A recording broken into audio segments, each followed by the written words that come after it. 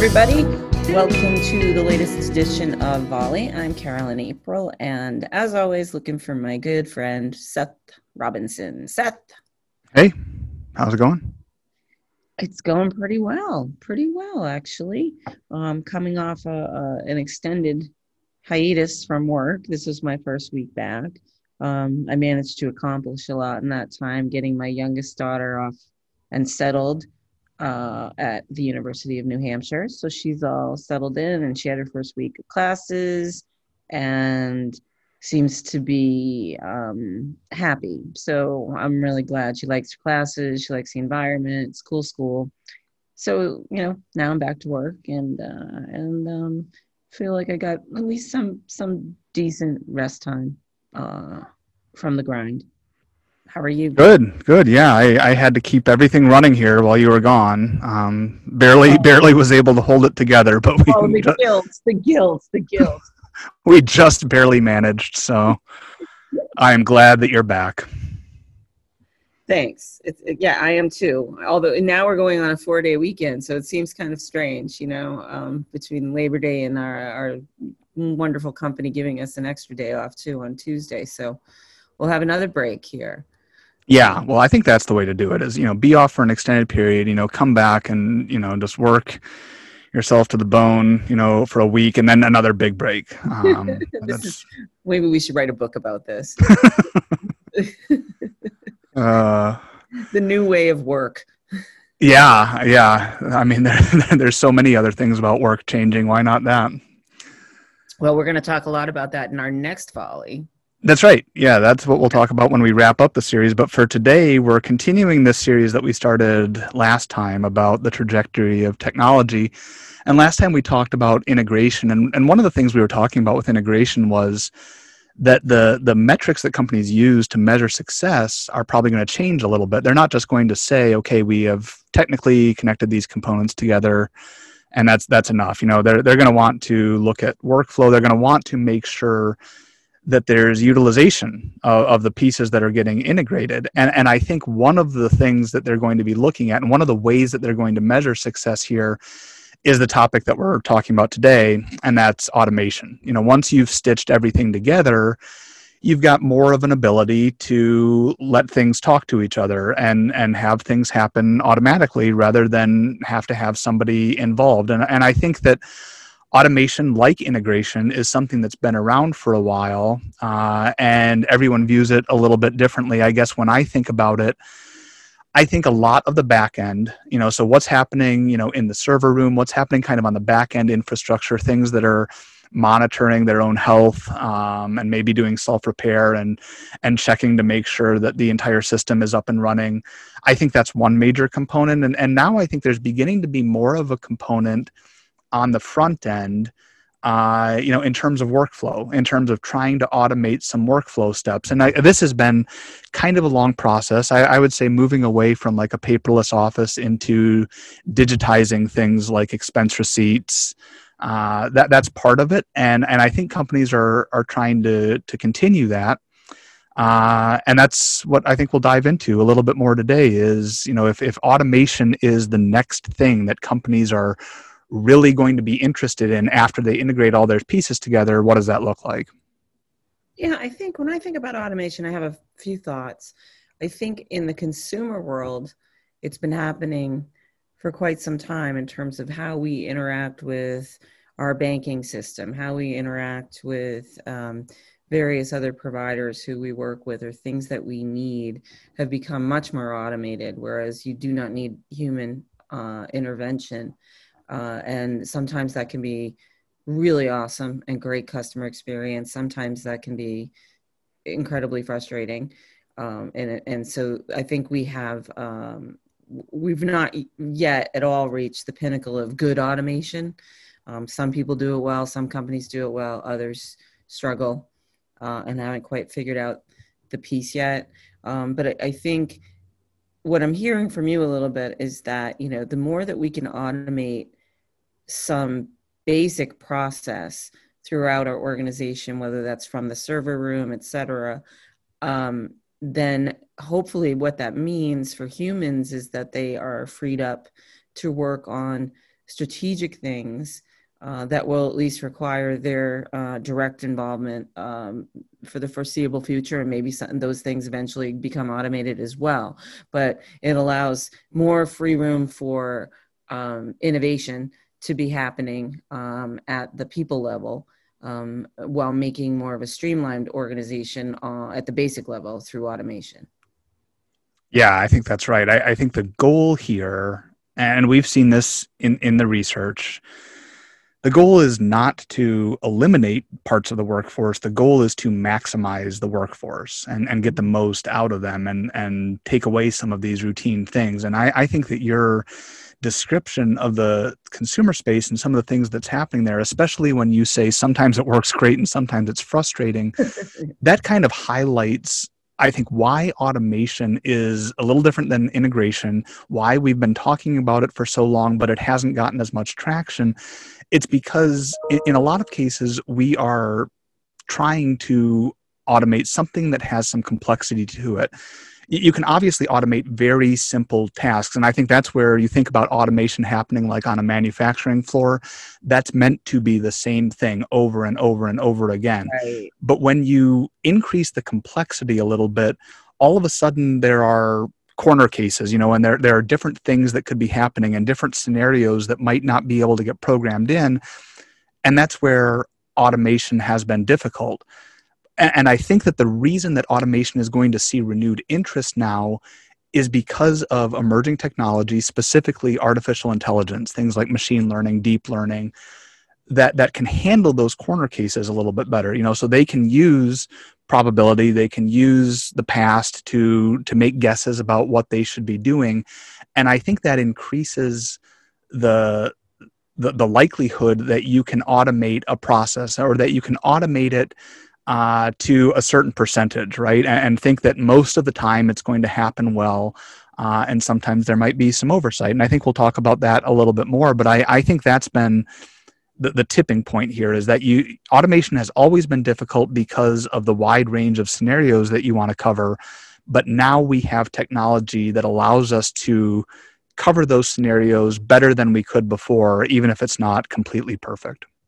Yeah, it makes me think of old movies where the robots or the computers of days gone by would be automating something, but if anything, any monkey wrench got thrown in, it would just, everything fell apart. And I'm trying to think of a movie. There's been a whole genre of them where it's just like, this is how we do it. This is how we do it. To use a robot voice, and then something gets thrown in the mix that isn't the normal, and it throws the machine completely off. And I think what you're saying, and I 100% believe you, is we've now reached a new point with technologies like AI and machine learning that are going to be able to account for and deal with those right-hand, curves that weren't expected, and the way that people think, which is non-linear, and so their minds are bouncing all over the place. And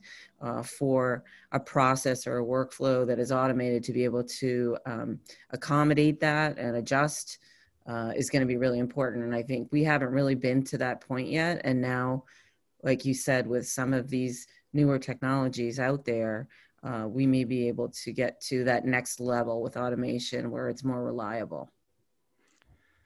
Before we go any further, I want to give you kudos on that robot voice. You don't often go into character on a Volley episode, but that might be things that we want to explore more in the future now. As I was doing it, I thought, I don't know if this bodes well for me. But okay, yeah, you can make fun of me if you want. I'll come up. No, very good. But I agree with you. I think that automation, kind of like you were highlighting at the beginning, makes people think that we're trying to get rid of jobs, that we're trying to eliminate workforce, whatever. And, again, from a company perspective, what we see in the research and when we talk to people, that doesn't seem to be the primary motivation here. And I think that there are a couple of reasons for that. One is, if you can start to automate some complex processes, and maybe it's not perfect every time, but maybe it works well enough to give people the bandwidth to look at other things, and they can't completely walk away from it. because maybe every once in a while it's going to go a little awry. But for the most part, they can trust that these things are going to happen automatically, and over time that gives them the bandwidth to do more innovation, more strategy, things like that. I think the other part of it, like we've talked about with AI, is because these things aren't going to work perfectly, because they're not going to guess right on the corner cases all the time, there has to be some oversight there from a technical perspective. There has to be some watching it, for, okay, when are we going to know when something goes wrong, and what's our response strategy going to be to that? And once we have responded to it, how can we debug it and improve the algorithm and make it better for next time?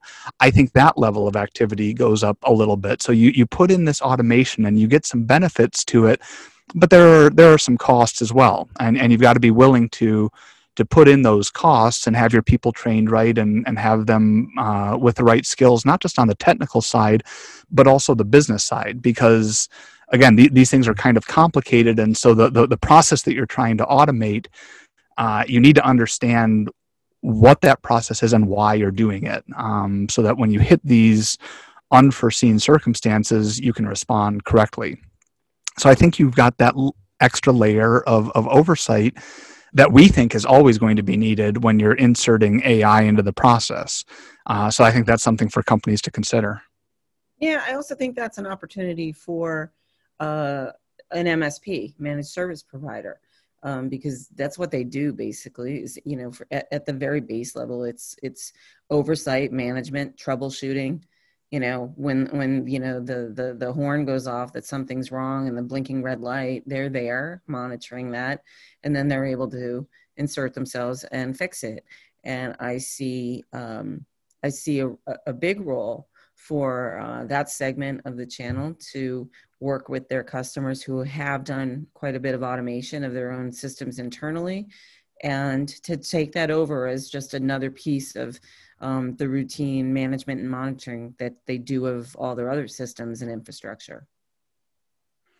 I think it's really interesting that you bring that up, because, as I'm thinking about it, integration, like we talked about last time, can be a kind of cut and dry exercise. It's technical. You're putting the pieces together, and that is the space that a lot of solution providers maybe used to live in, and now this entire evolution into managed services, we've been seeing it for a long time, and we're going to see it. It's not like we're flipping a switch, but I think part of the evolution there is that there's a serious mindset shift into, I'm not just doing a technical job here, but I am building a solution that the business needs. And so I have to understand what that solution is, and that it does become more of an ongoing thing.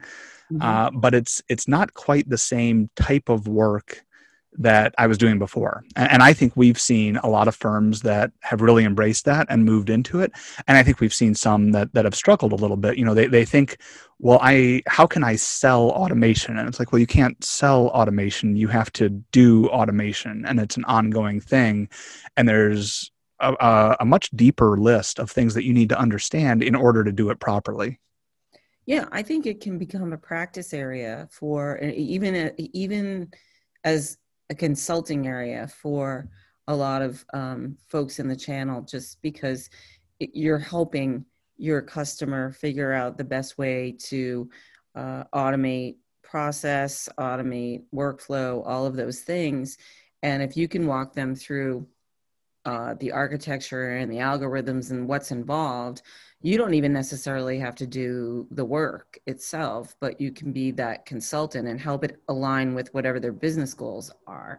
If you're an MSP, like I mentioned before, then in addition to helping with that upfront work, you then become the person who kind of keeps an eye on things, and you monitor and manage.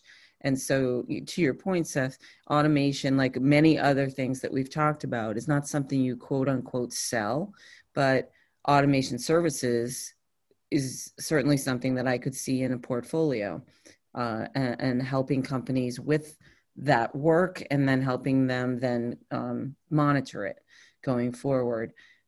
So I don't see, we've done studies. We did a study a while ago, and we asked a question about 3 different terms, and automation was one of them, and the other was offshoring, and the other one was outsourcing. And we were trying to get sort of what the zeitgeist was in people's attitudes about those, negative, positive. And, outsourcing, super negative highs. Offshoring also got a big negative.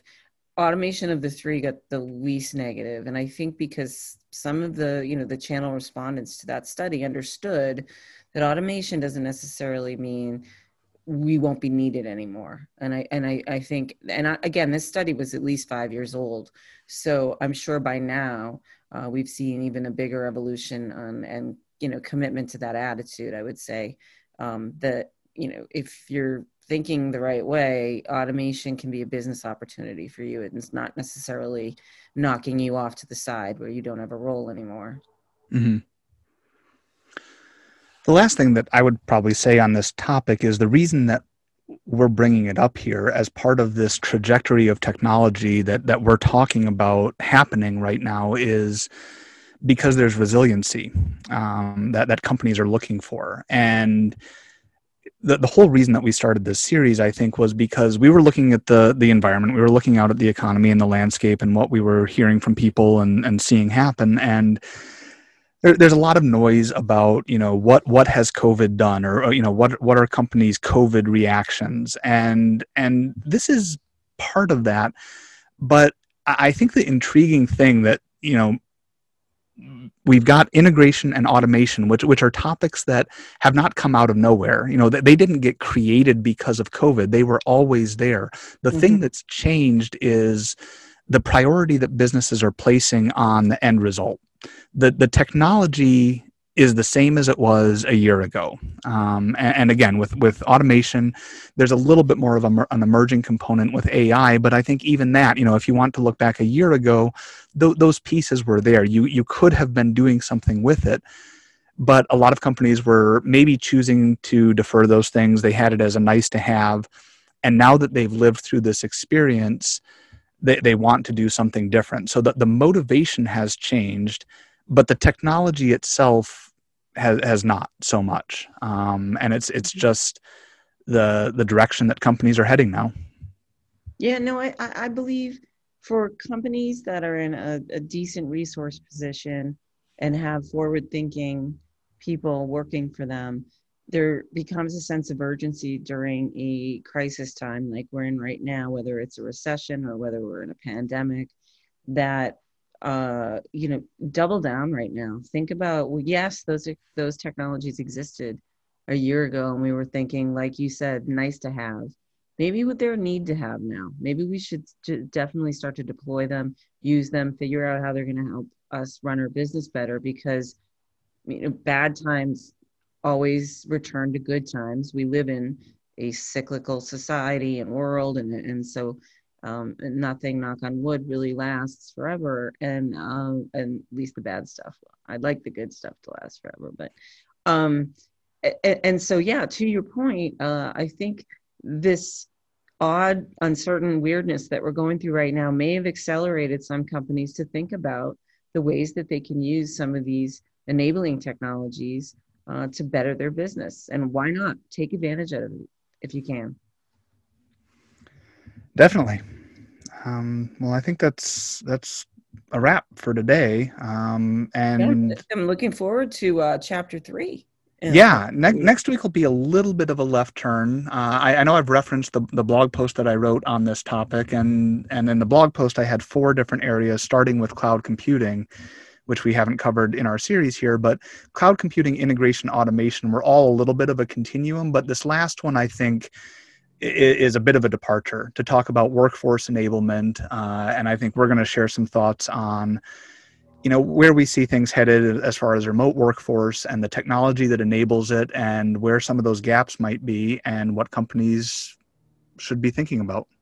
Yeah, I think it's going to be interesting, because I think of all of the things we've talked about in this series, the changes and kind of upheaval around workforce is probably the most dominant. So, well, I'm looking forward to it. So I will talk to you about that in a couple weeks.